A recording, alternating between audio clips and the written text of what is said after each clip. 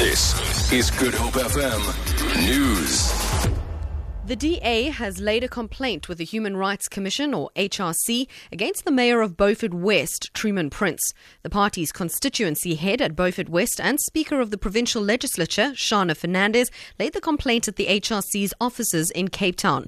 Fernandez says this relates to racist and derogatory statements that Prince is alleged to have made towards disabled people at a community meeting. Truman ridiculed Nico Klaasen. Jy is vasgevang, he said jy is vasgevang in 'n rolstoel en jy stem nog altyd vir die wit boere. And Nico felt very offended at that.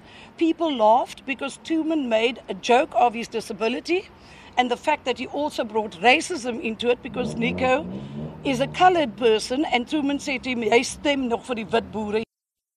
However, Prince has denied that he had trampled on the human rights of others. He says it's electioneering. DA is totally obsessed with Truman Prince. They realize that there's no way that they will be victorious in the upcoming local government election, specifically in the Central Karoo. They're losing ground on a daily basis. This is political grandstanding from the DA. Cape Town train commuters have expressed their concerns about ongoing delays and safety issues while making use of the rail passenger services of Metro Rail. This comes ahead of a COSATU-led protest march in the CBD today against services on trains. Provincial Secretary Tony Ehrenreich says they're demanding more security and more carriages. Yesterday, a train driver was shot dead at Netrag station in Bonteheuwel.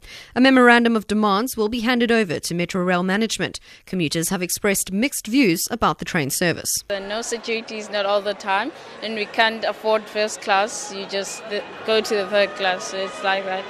You fear, but you have to use it because it's quicker than the taxis and the buses. It's not entirely safe.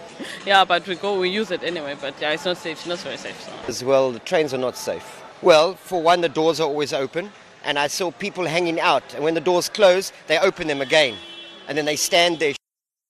Church leaders in the Western Cape have pleaded with Home Affairs Minister Malusi Gigaba to stop officials from administering marriages and allow only ministers of religion to do so.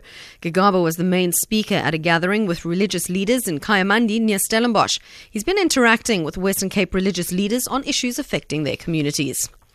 And finally, the United Nations says almost 40,000 people have been displaced by several days of fighting in South Sudan between the president and his deputy.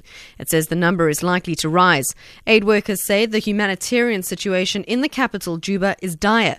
The BBC's Alistair Latehead reports. After a ceasefire was announced by both men independently, that appears to be holding so far today in Juba. I've just been speaking to the United Nations spokesperson there who said that they are assessing the situation. Currently there is an order for no movement of UN staff and they're looking to see whether that could be downgraded so that some restricted movement could be made, simply to be cautious to ensure that the city is safe. For Good Hope FM News, I'm Jerry Saunders.